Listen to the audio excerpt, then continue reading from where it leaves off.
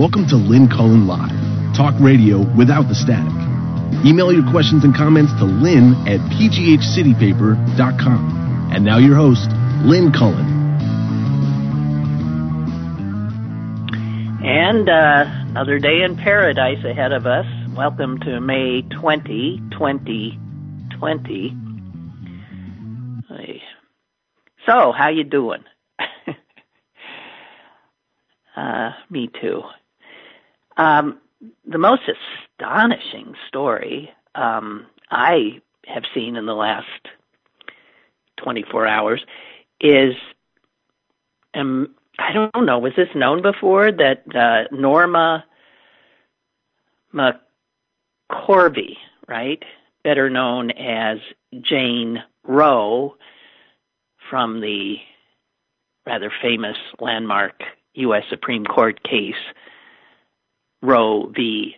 Wade, which legalized abortion in this country in 1973, Norma McCorvey was Jane Roe. She died, I think, a few years ago. FX is showing a documentary about her life, which is airing on Friday, but they did let reviewers see it earlier, and because the reviewers saw it, a piece of information from it has been getting a lot of attention, and it's pretty startling, because you will recall that Jane Roe from Roe v. Wade stunned everybody in, I don't know what year, the 90s, by coming out as against abortion. She famously became a born-again Christian and was opposed to abortion and became like the number one speaker for the anti-abortion movement.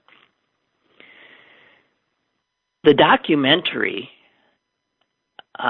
which has a number of interviews with her, has one as she lay dying, and she in fact says that this is a deathbed confession.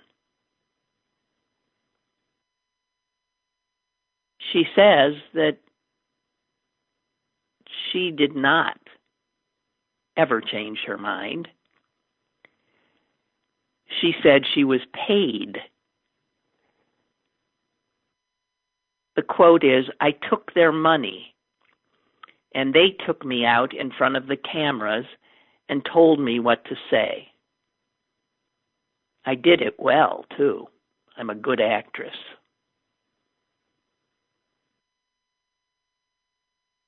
And I don't know. I am not stunned that the anti-abortion crowd would resort to this kind of chicanery. And then I thought, well, they'll say that she was lying when she said it, but apparently that is not the case, because also in this documentary is interviews with one of the pastors, one of the evangelical pastors who worked with her after her supposed conversion to Christianity. And in the documentary, he is shown her deathbed confession. And he looks stunned when he sees it, but not stunned because he didn't know, stunned because she was letting the cat out of the bag.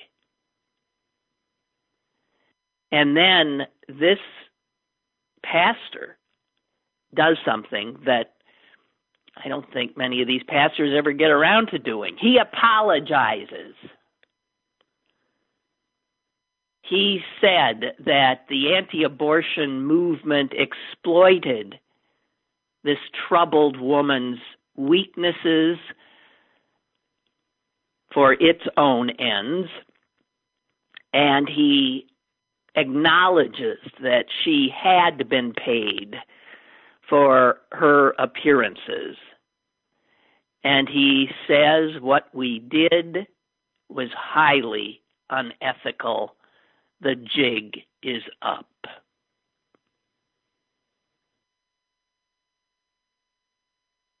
He is now saying that he hopes everyone will watch the documentary, which is called AKA Jane Roe.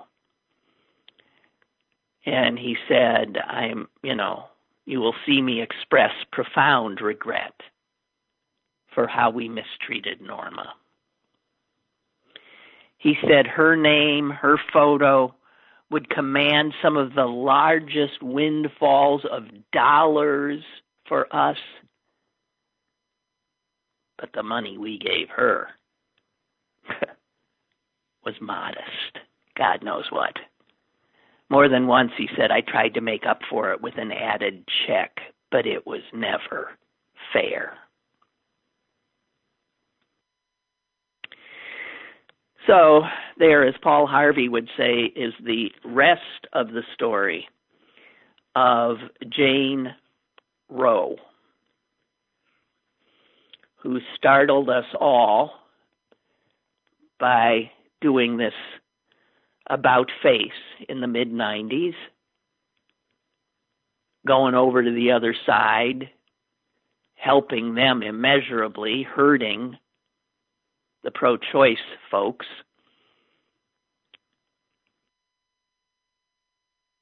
And she did it for money. And the people who paid her knew that she was not telling the truth, not saying what she herself felt, but they were quite willing to pay her pennies so they could get millions. Despicable. Well, at least it's a different kind of despicable than we're usually talking about today, or every day and endlessly and whatever. So that really blew my mind a bit. I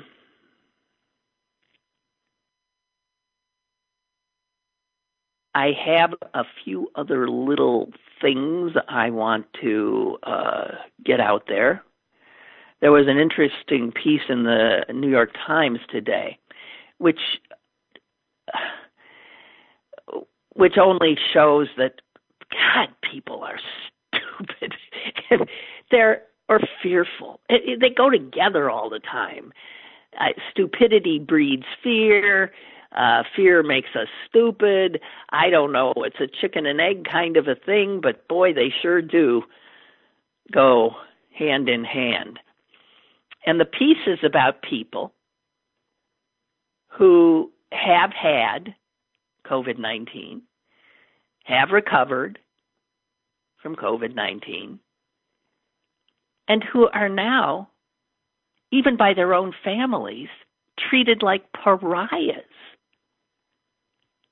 I mean, this runs against everything. I thought one of the things we wanted was to have enough survivors so that they could go back and go to work and sort of start getting things going again.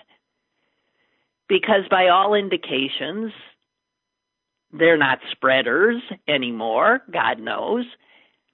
And new information coming out saying that some of these tests, which I mentioned the other day, that some of the sailors on the Theodore Roosevelt who had COVID-19 and had survived COVID-19 and had tested negative for COVID-19 and went back to the ship have since tested positive again. But another piece of information coming out of, I believe, South Korea says that, yes, people who have survived it can test positive because they're shedding these like dead coronavirus cells. That was not probably proper medical terminology. But they are not vectors. And it does appear that there is immunity. We don't know how long after one survives it. So there's all of these stories in this piece about the stigma, the downright terror that survivors are being treated to.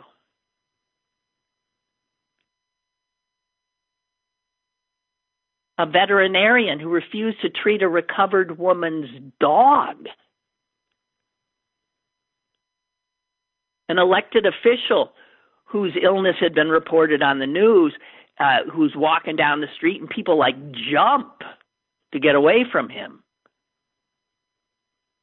Gardeners who won't trim the hedges on the house of a guy who had it.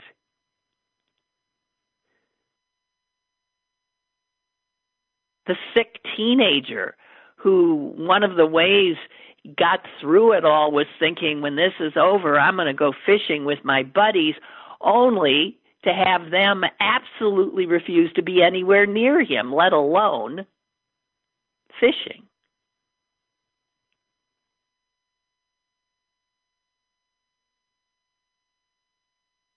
Here's a woman who she and her son said she actually saw a neighbor tripping over a curb while running for her door when she saw the woman and her son approaching on their bicycles. She said, it never occurred to me. I'd be looked at as a contagion and not as a survivor. She'd actually been, before she found out that this is the new reality, she had actually, after she got well, had T-shirts printed up for her and her son, who also had it, saying, I'm a COVID survivor. She was going to wear it proudly. She has put it away. And it's so bizarre. Seeing as in the, non-freaked out, totally not, we're all freaked out. In the totally not, why can't I say this sentence I'm trying to say? Anyway, it just doesn't make any sense because we all know that reopening, coming back to a semblance of our prior lives will hinge on the very people who've had it, who have antibodies that will allow them to live the life they used to live and go back to work and even donate their plasma for experimental treatments that look somewhat promising for those that are sick. Which makes them then heroes. So if they're heroes, why are they being treated like they're untouchables?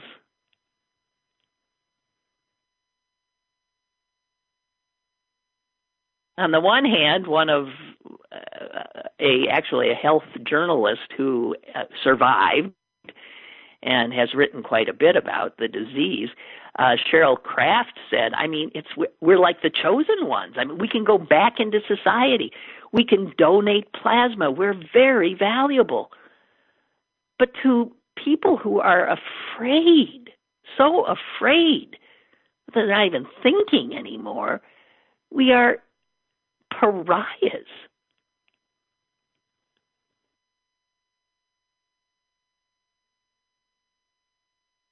You see the quotes from these people. I feel like a leper.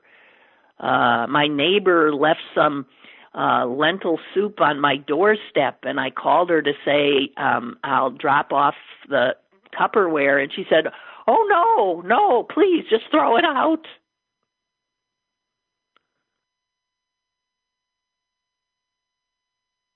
So I don't know. I mean, people just are letting fear make them nuts. And this poor young woman, Samantha Hoffenberg, who lives in Manhattan, she got it. She survived it. And even after she recovered, her family wouldn't go anywhere near her. Her father died of the virus in April. And then after she became infected, she made sure that she totally stayed away from everybody until she was fully recovered, which she did. And then, listen to this, there was a fire in her building. And she ends up being hospitalized for smoke inhalation. And she had a series of panic attacks. It was all just too much. And a social worker at the hospital called her mother to tell her that her daughter was virus-free, but she was really struggling, and she was hospitalized because of the fire. And not only did the mother, but every other member of the family refused to come and see her.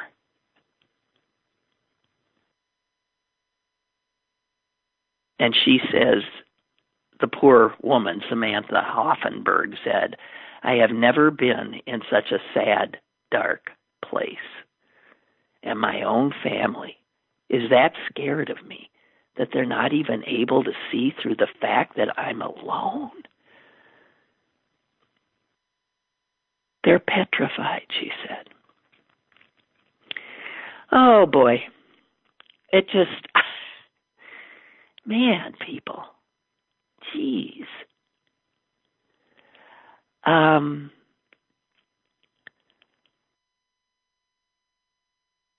There was a piece that someone sent me that I believe was in the Washington Post that said, the handshake will return. It's too much a part of who we are. And I didn't read it because I thought, bull. It ain't returning in my life. I mean, it's not.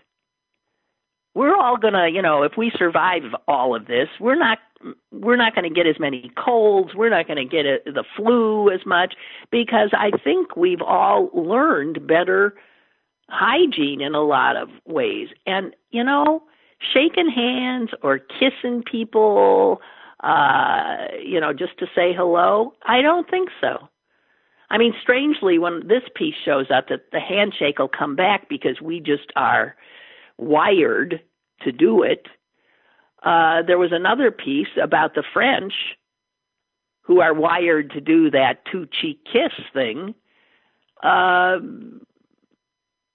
deciding that they ain't going to be doing that anymore. So which is it? I mean, do we let go of these social and cultural norms of greeting that we now see as, potentially spreading disease?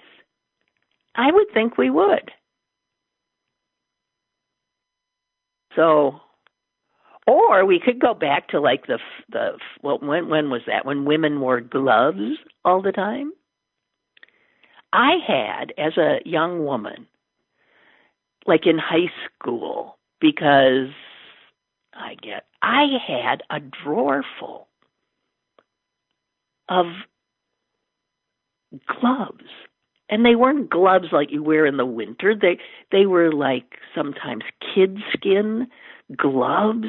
They, bringing us back to OJ, they fit so incredibly tight It was like encasing each finger in this marvelous soft leather. And they would have these little curled closures at the wrist. Why the hell did I have those? I had a lot of white ones. I had cream-colored ones. I guess people were giving them to me as gifts.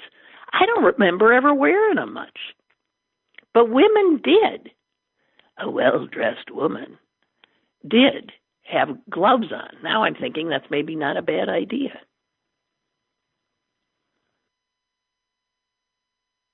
Hey, I have something here that I want to share with you. I shared a few weeks ago. No, I didn't. I shared it on our Facebook page, but I didn't share it because it had such a visual element. I mean, all of these parody songs have visual elements, but I've come upon another. I came upon it because two different people sent it to me, and it's also by a Pittsburgher, and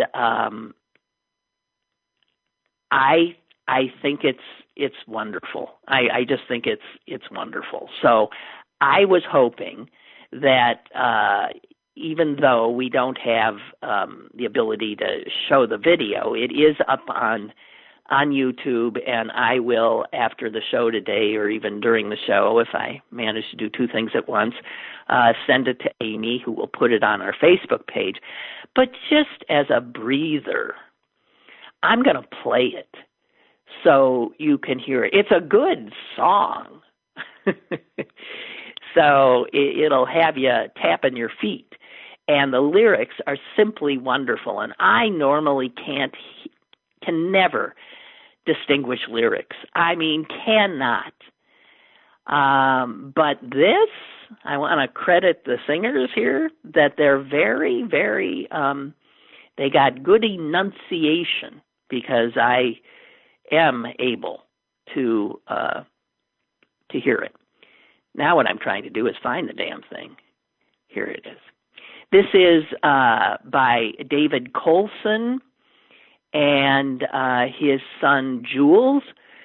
Jules is on guitar, and Jules also is doing most of the singing.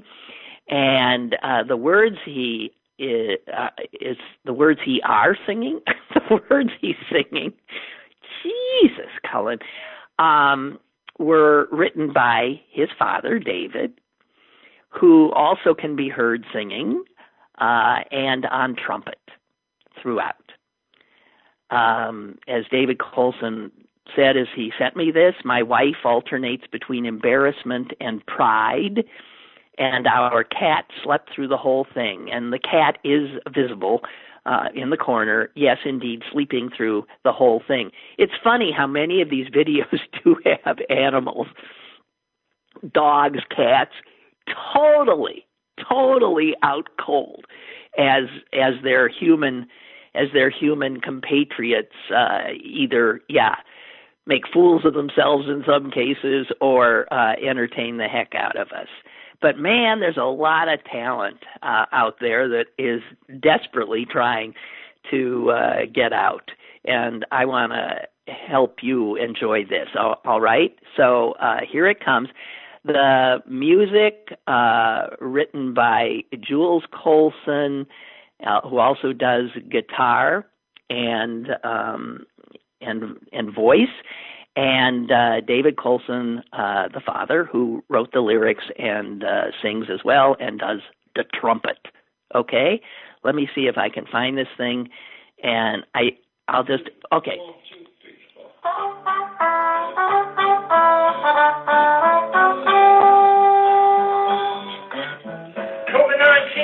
COVID-19, the worst pandemic I ever seen. There's been worser from what I gleaned, but I weren't here in 1918. But COVID-19 has made the scene, gone from bat to human being. We're all wearing masks like it's Halloween if we ain't already in quarantine. No good comes from COVID-19, except a real good price on gasoline, but nowhere to drive in the auto machine, just stuck here waiting for a new vaccine. sick of this COVID-19 routine. Everything's closed and we can't convene. Lockdown, shut in, scrubbing hands clean like living alone in a submarine. COVID-19's a real bad virus. Sneaks in a throat and starts to gyrus. Gets their lungs that ain't desirous. Better watch out or it might expire us. COVID-19 has got me blue. Keep 6 feet from me, I'll stay 6 feet from you. There's the thing that we must do, or we'll all be 6 feet under two.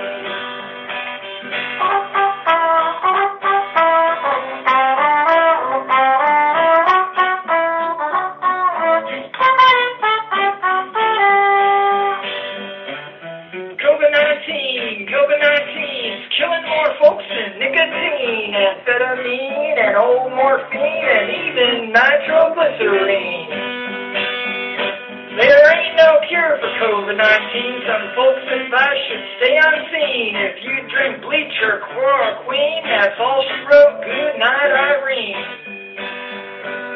COVID-19 is a getting obscene. Consequences was unforeseen, like pouring fire on kerosene. Economy shut, please intervene.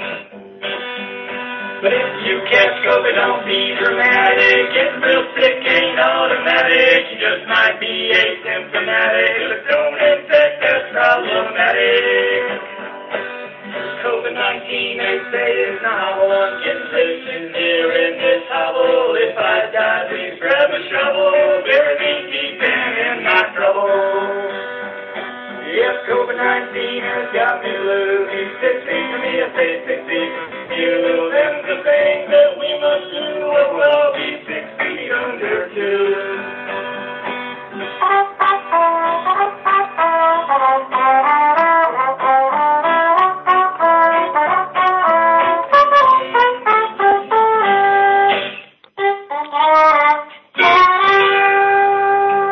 Ain't that great? Ain't that great? Just saying. David and, wait, hang on. And Josh, was it? Colson. Fantastic.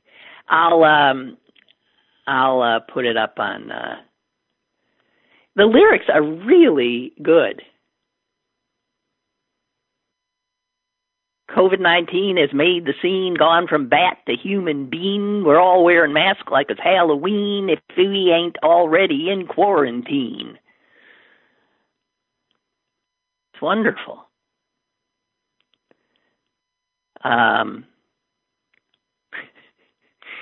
COVID-19 has got me blue. Keep 6 feet from me, I'll stay 6 feet from you. Them's the things that we must do, or we'll all be 6 feet under two. Well, you can see why I'm not singing it.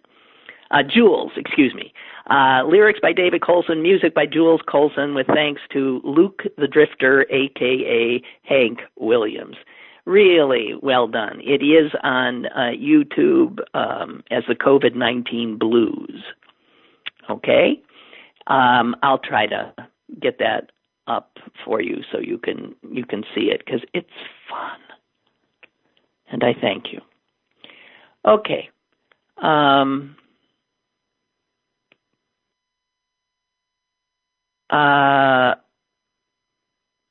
What? Aaron writes, did you see the article? No, I didn't see the PG today yet. Mail-in ballots, regarding mail-in ballots, looks like they're struggling to get the ballots out to all that requested them. I got an email confirmation that my vote was cast. I had a good experience. I did too. No, I didn't see that there might be some snafus. Did you see our wonderful president threatening the entire state of Michigan this morning, of course on Twitter, with withholding funds from them because, as he put it in the tweet, they are sending mail-in ballots for the primary and general election out to all their citizens. He said, a rogue Secretary of State apparently is trying to help people vote. Well, they're not sending out ballots. They're sending out applications for ballots, much as has been done in a whole bunch of other jurisdictions and bailiwicks. God almighty. All right, I didn't mean to go there. You know what? I've got another little respite here. These respites are for me.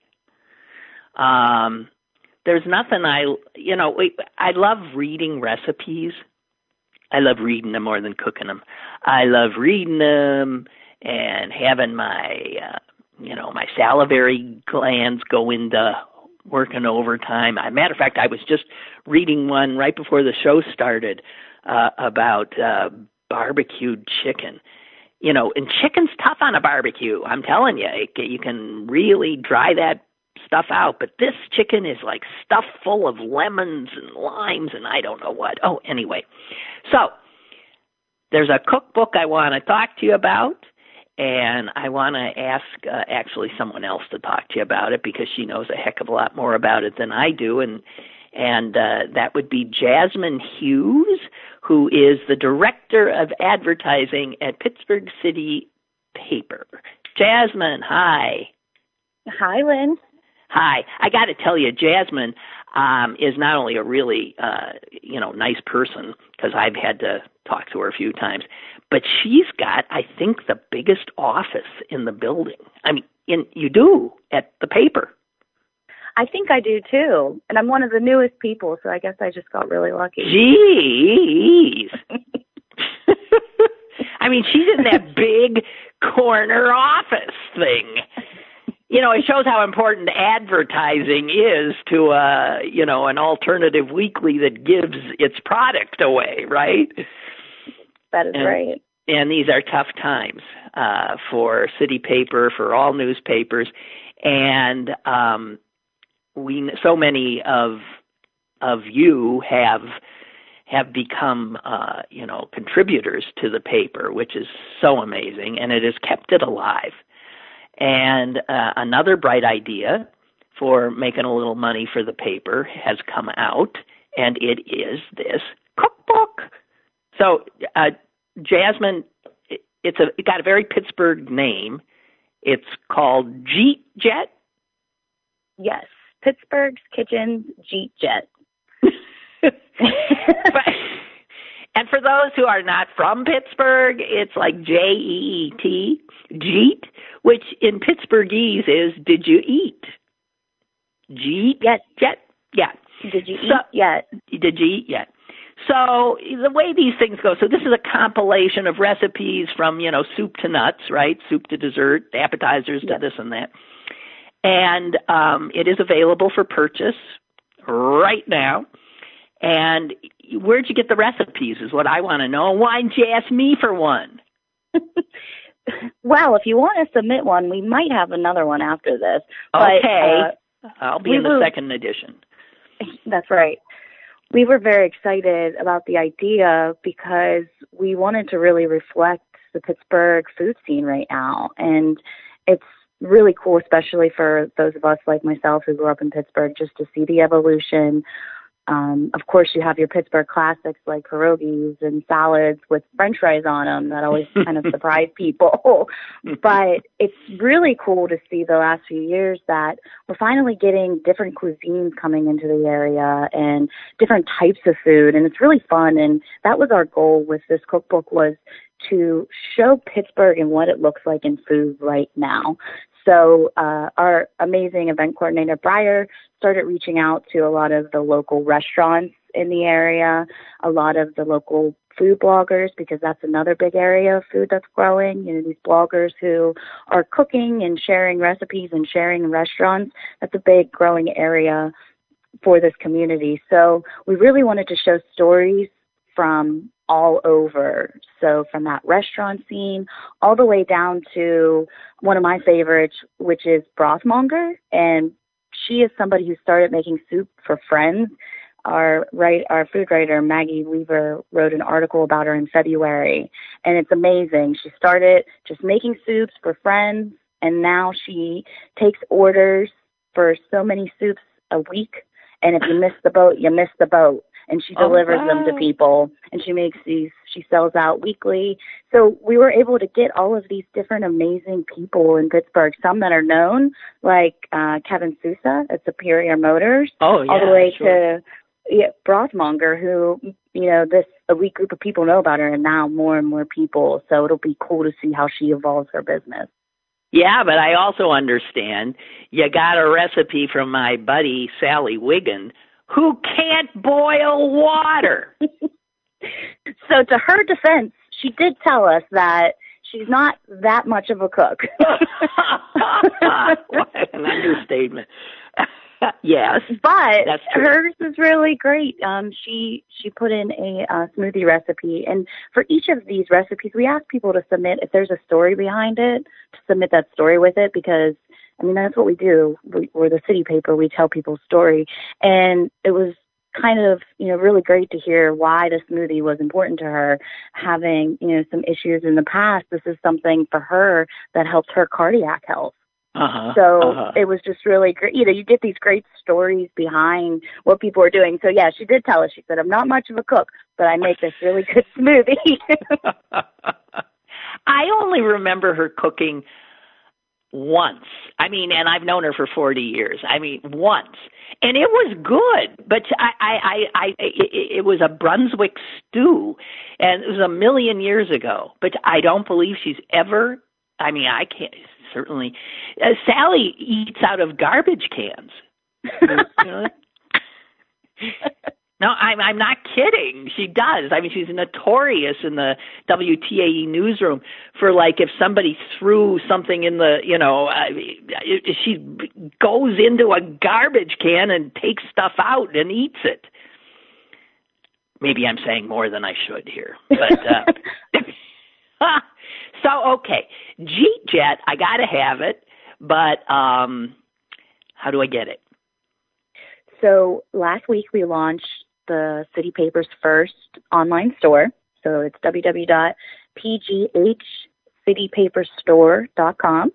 And you can very easily purchase the book. Right now they're on pre-order, so we will be mailing them out, all of the pre-orders, within 4 to 6 weeks from this week. Okay. And we're really excited. It's great that we have this store because it also allows people who are looking to get past issues and subscriptions, but we're also going to be adding more merchandise down the line and some other fun projects that we're working on. Fantastic. So my understanding, too, is that if you do the pre-order, you're getting a discount. Yes.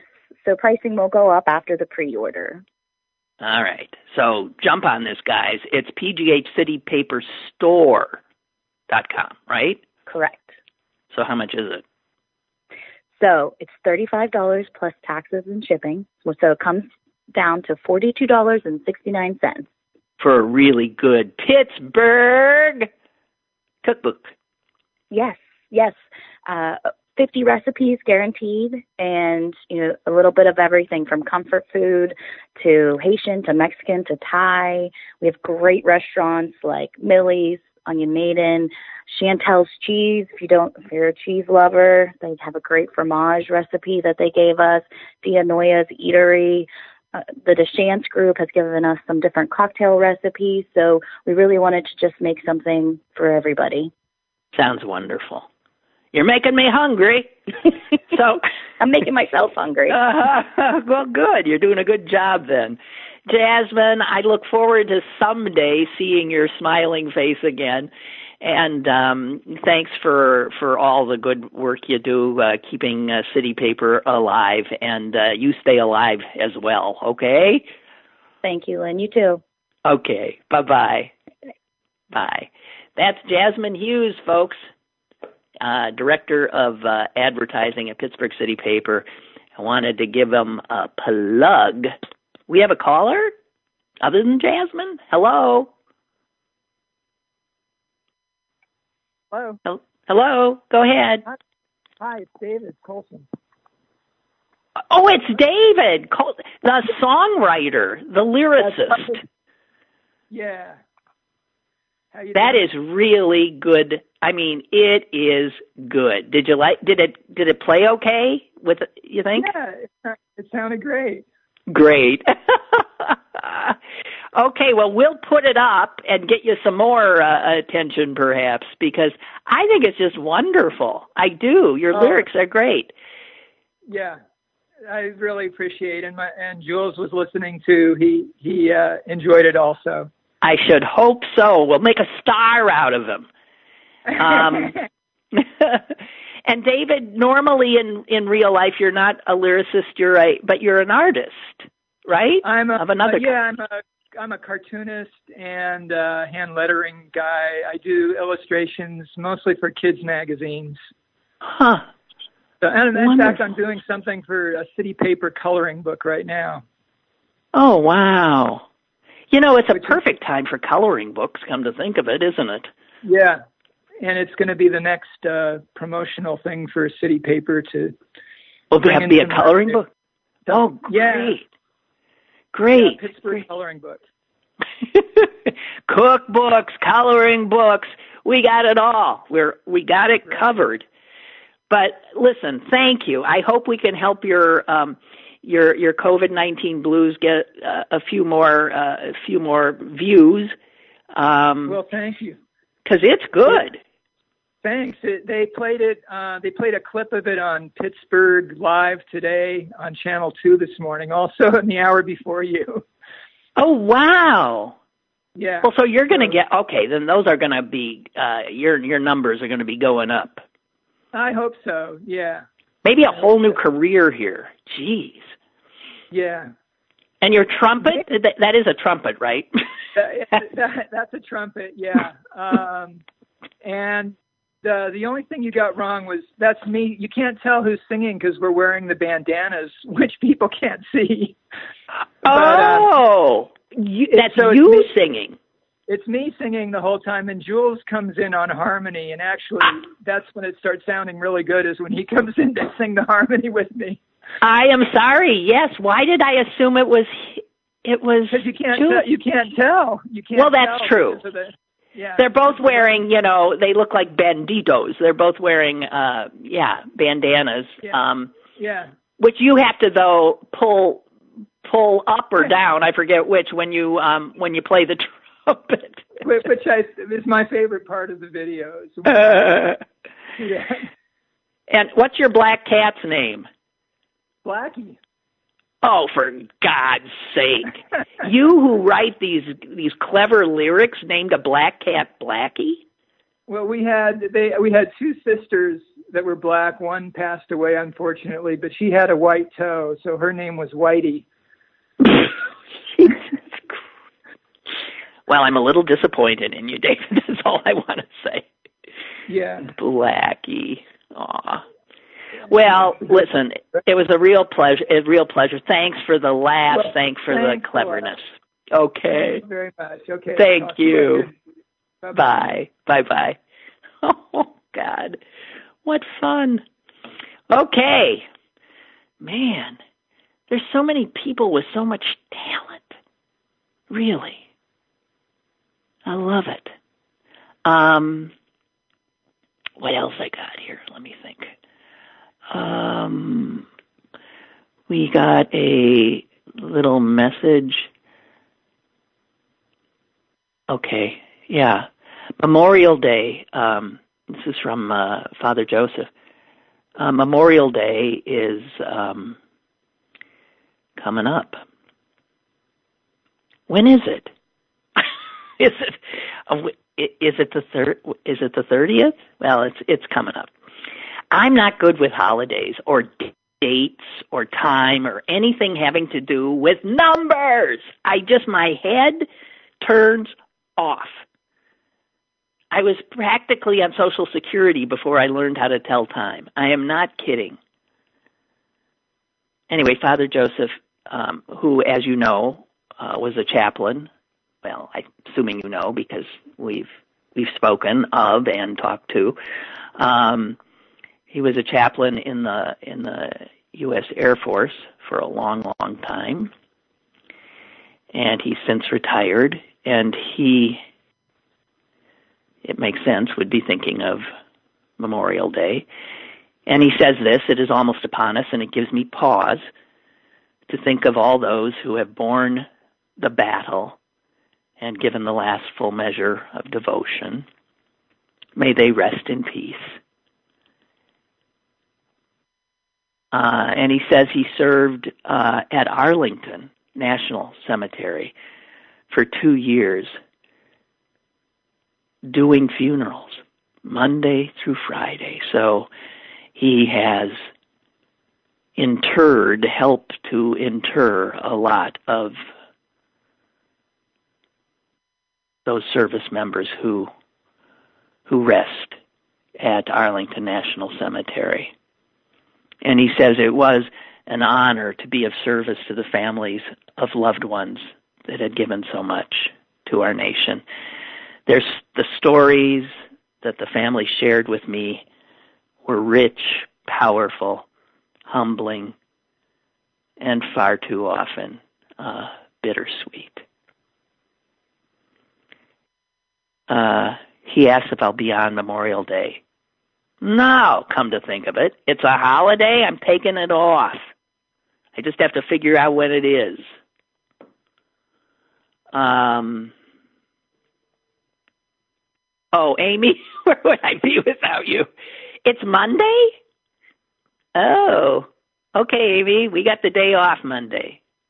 Probably shouldn't, but yeah, let's. What else do I have to do? No, we'll take Memorial Day off and go buy a mattress. Isn't that what they sell on Memorial Day? I can't remember. I used to go into, rants all the time about how our capitalist system takes every meaningful religious and secular holiday and makes it into an excuse to pick people's pockets.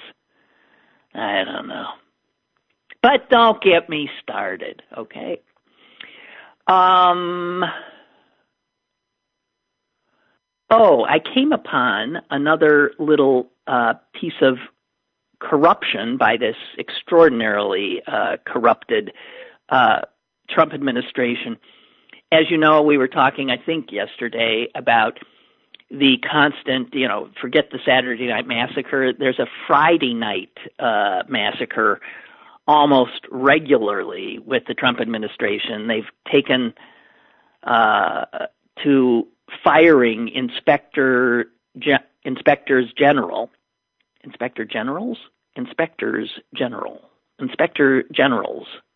I don't know.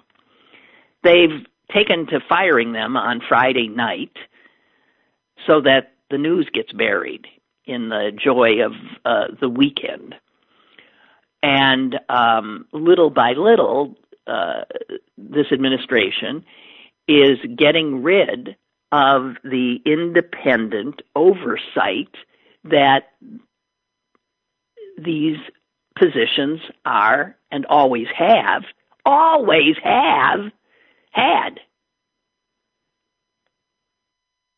I mean, the just right out there in our faces,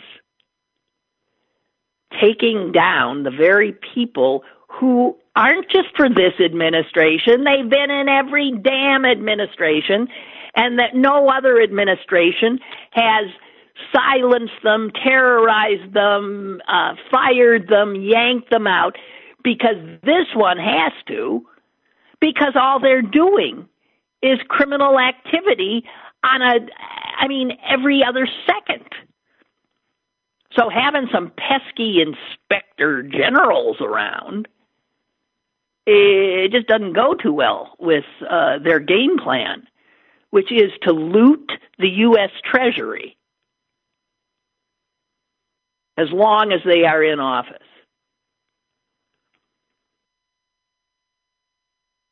And now there's this. He took down the acting, and these guys are all even acting, Jesus, the acting Transportation Department Inspector General. I was still focused on the State Department's Inspector General going down because of a lot of stuff that our wonderful Secretary of State is up to. with Saudis and with probably illegal arms shipments, not to mention having people walk his dog and do his laundry at our expense. But it turns out the person who holds this position at the transportation department was shown the door. And people in Congress think, well, they've opened an investigation. I mean, how many investigations can you possibly do? You have to open an investigation again every 10 minutes, a new investigation, because there's a new crime committed. Well, the Secretary of Transportation is Elaine Chao. She is the wife of one of the vilest human beings and a destroyer of American democracy, Majority Leader Mitch McConnell. That's her main squeeze. And Elaine Chao, Mrs. McConnell,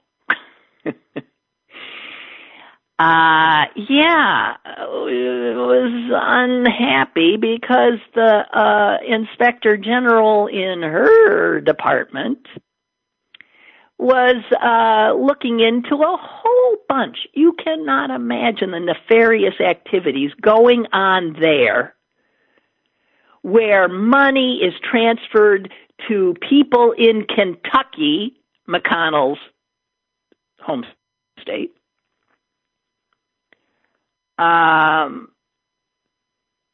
I remember in the course of all my, reading, seeing little items like how Mitch McConnell and his wife have, the transportation department has awarded contracts to certain parties in Kentucky that didn't go through proper channels. But again, this is a way of moving money, moving our tax dollars, the stuff you pay in, that is supposed to benefit us all and be carefully overseen. And these guys are grifters. They're all grifters.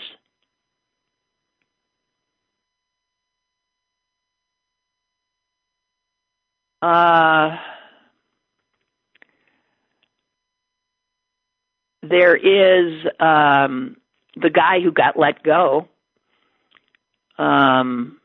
was looking into how Mrs. McConnell was using her position as the secretary to unduly influence discretionary grant programs, this one called Infrastructure for Rebuilding America. And the Inspector General noticed a troubling pattern of favoritism by Mrs. McConnell. I'm saying that just to annoy her, not that she'll hear it. And that's what he was looking into when, lo and behold, he got yanked. Just like Pompeo over at State got his guy yanked.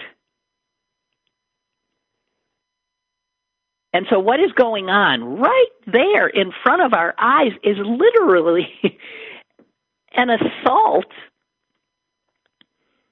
on the independence of inspector generals or inspectors general, I think is the right way. And it's also an assault on their integrity, obviously, because for this crowd, if you are independent and you do have integrity, they can't have you around. They cannot have you around. And so you have this right out there in front of us, the constant getting rid of these people who are doing their jobs and coming up with all of this criminal activity. They're doing what they're paid to do, which is expose corruption and protect our tax dollars from fraud and abuse and waste, and transferring our tax dollars into the pockets of their friends.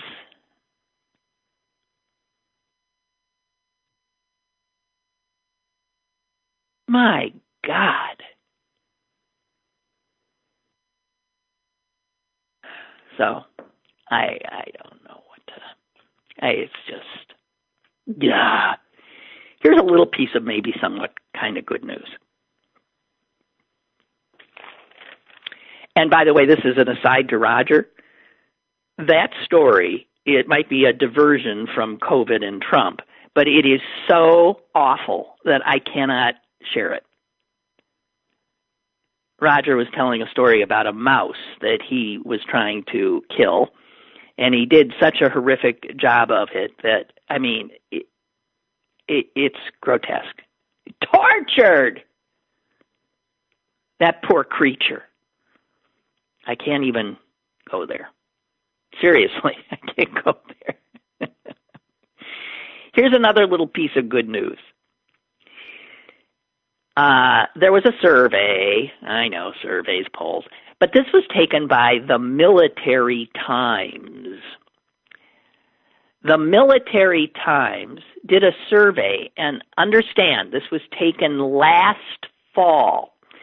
So this is pre-pandemic. And all of this hell, right? They did a survey of active duty service members and how they felt about their commander-in-chief, a.k.a. Donald F. Trump. Now, there is always this assumption, right? This assumption that military are conservative and they're Republicans. Well, guys, not so much. Not so much.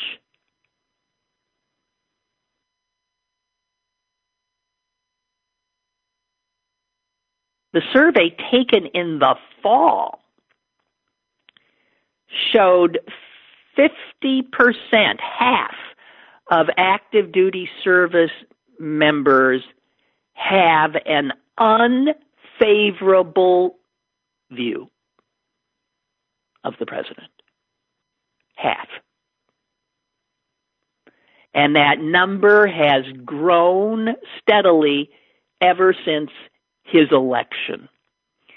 When Trump was first elected, active duty service members who had an unfavorable view were only 37%. He's built that up to 50. Hey, Donald, your numbers are going up, and I know how much you love that. And then if you dig deeper into the numbers, you find something even more interesting, and that is that with officers,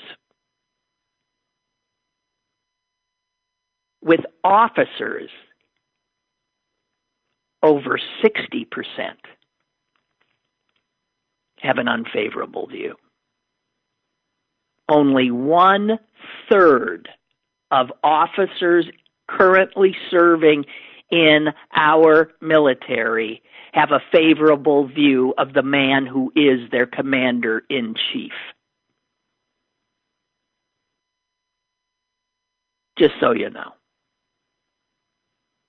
That is amazing.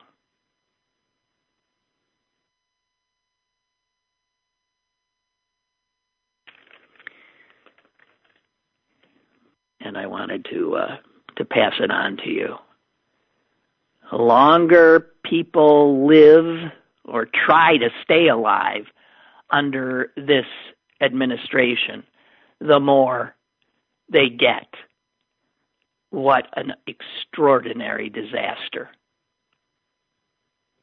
it is.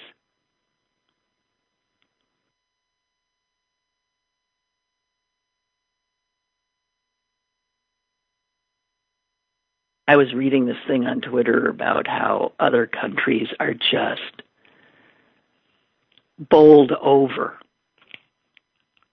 by the stupidity of our government. And, I mean, just stunned. They're watching it like, the clown show it is, but they're sort of scares everybody because, this was the country that used to lead the world, and now we're the laughing stock of the world. And somebody pointed out that in Germany there's been a joke, what is it? I'm going to screw it up. I never do jokes right. What is bordering on stupid? Is that the joke? Bordering on stupid? Canada and Mexico? That's not quite the joke. I screwed it up. You see? I screwed it up. Barbara sends me Steve Schmidt, the one that he headed McCain's presidential efforts, and is a Republican who so despises Donald Trump he can't see straight. He says that the Trump administration is the institutionalization of corruption. Yeah. Wow. What? And this is from Trump? Was this today? When we have a lot of cases, that's a good thing? A badge of honor? That's what he said today? It's a badge of honor that we have more cases than anybody else? That we got more dead than everybody? That's a badge of honor? Dear God in heaven. Good Lord. Good Lord. Okay. I think that's it. Pour moi. I have nothing left to say, I don't think. But I hope I come up with something by tomorrow. So I'll talk at you again tomorrow. Buy a cookbook. Oh, and then you know what we didn't say? Damn it. Half of the proceeds. God, how can we leave that out? Jasmine. Half of the proceeds of the cookbook that you can get at pghcitypaperstore.com, half of the proceeds will go to City Paper. The other half will go to 412 Food Rescue, which is about as wondrous a charity as there's ever been. And it is just a brilliant organization that has come up with a way to salvage food that would be wasted and get it to the people who need it. And you can't do better than that. They are amazing. So it goes, half of the proceeds of your buying the book will go to 412 Food Rescue. The other half will go to City Paper. And frankly, they're both pretty wonderful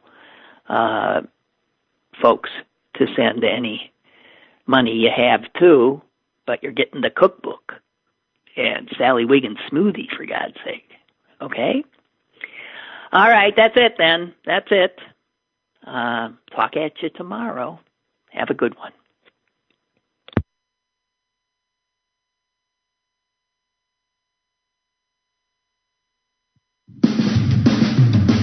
Lynn Cullen Live, Monday through Friday from 10 a.m. to 11 a.m. and archived at pghcitypaper.com.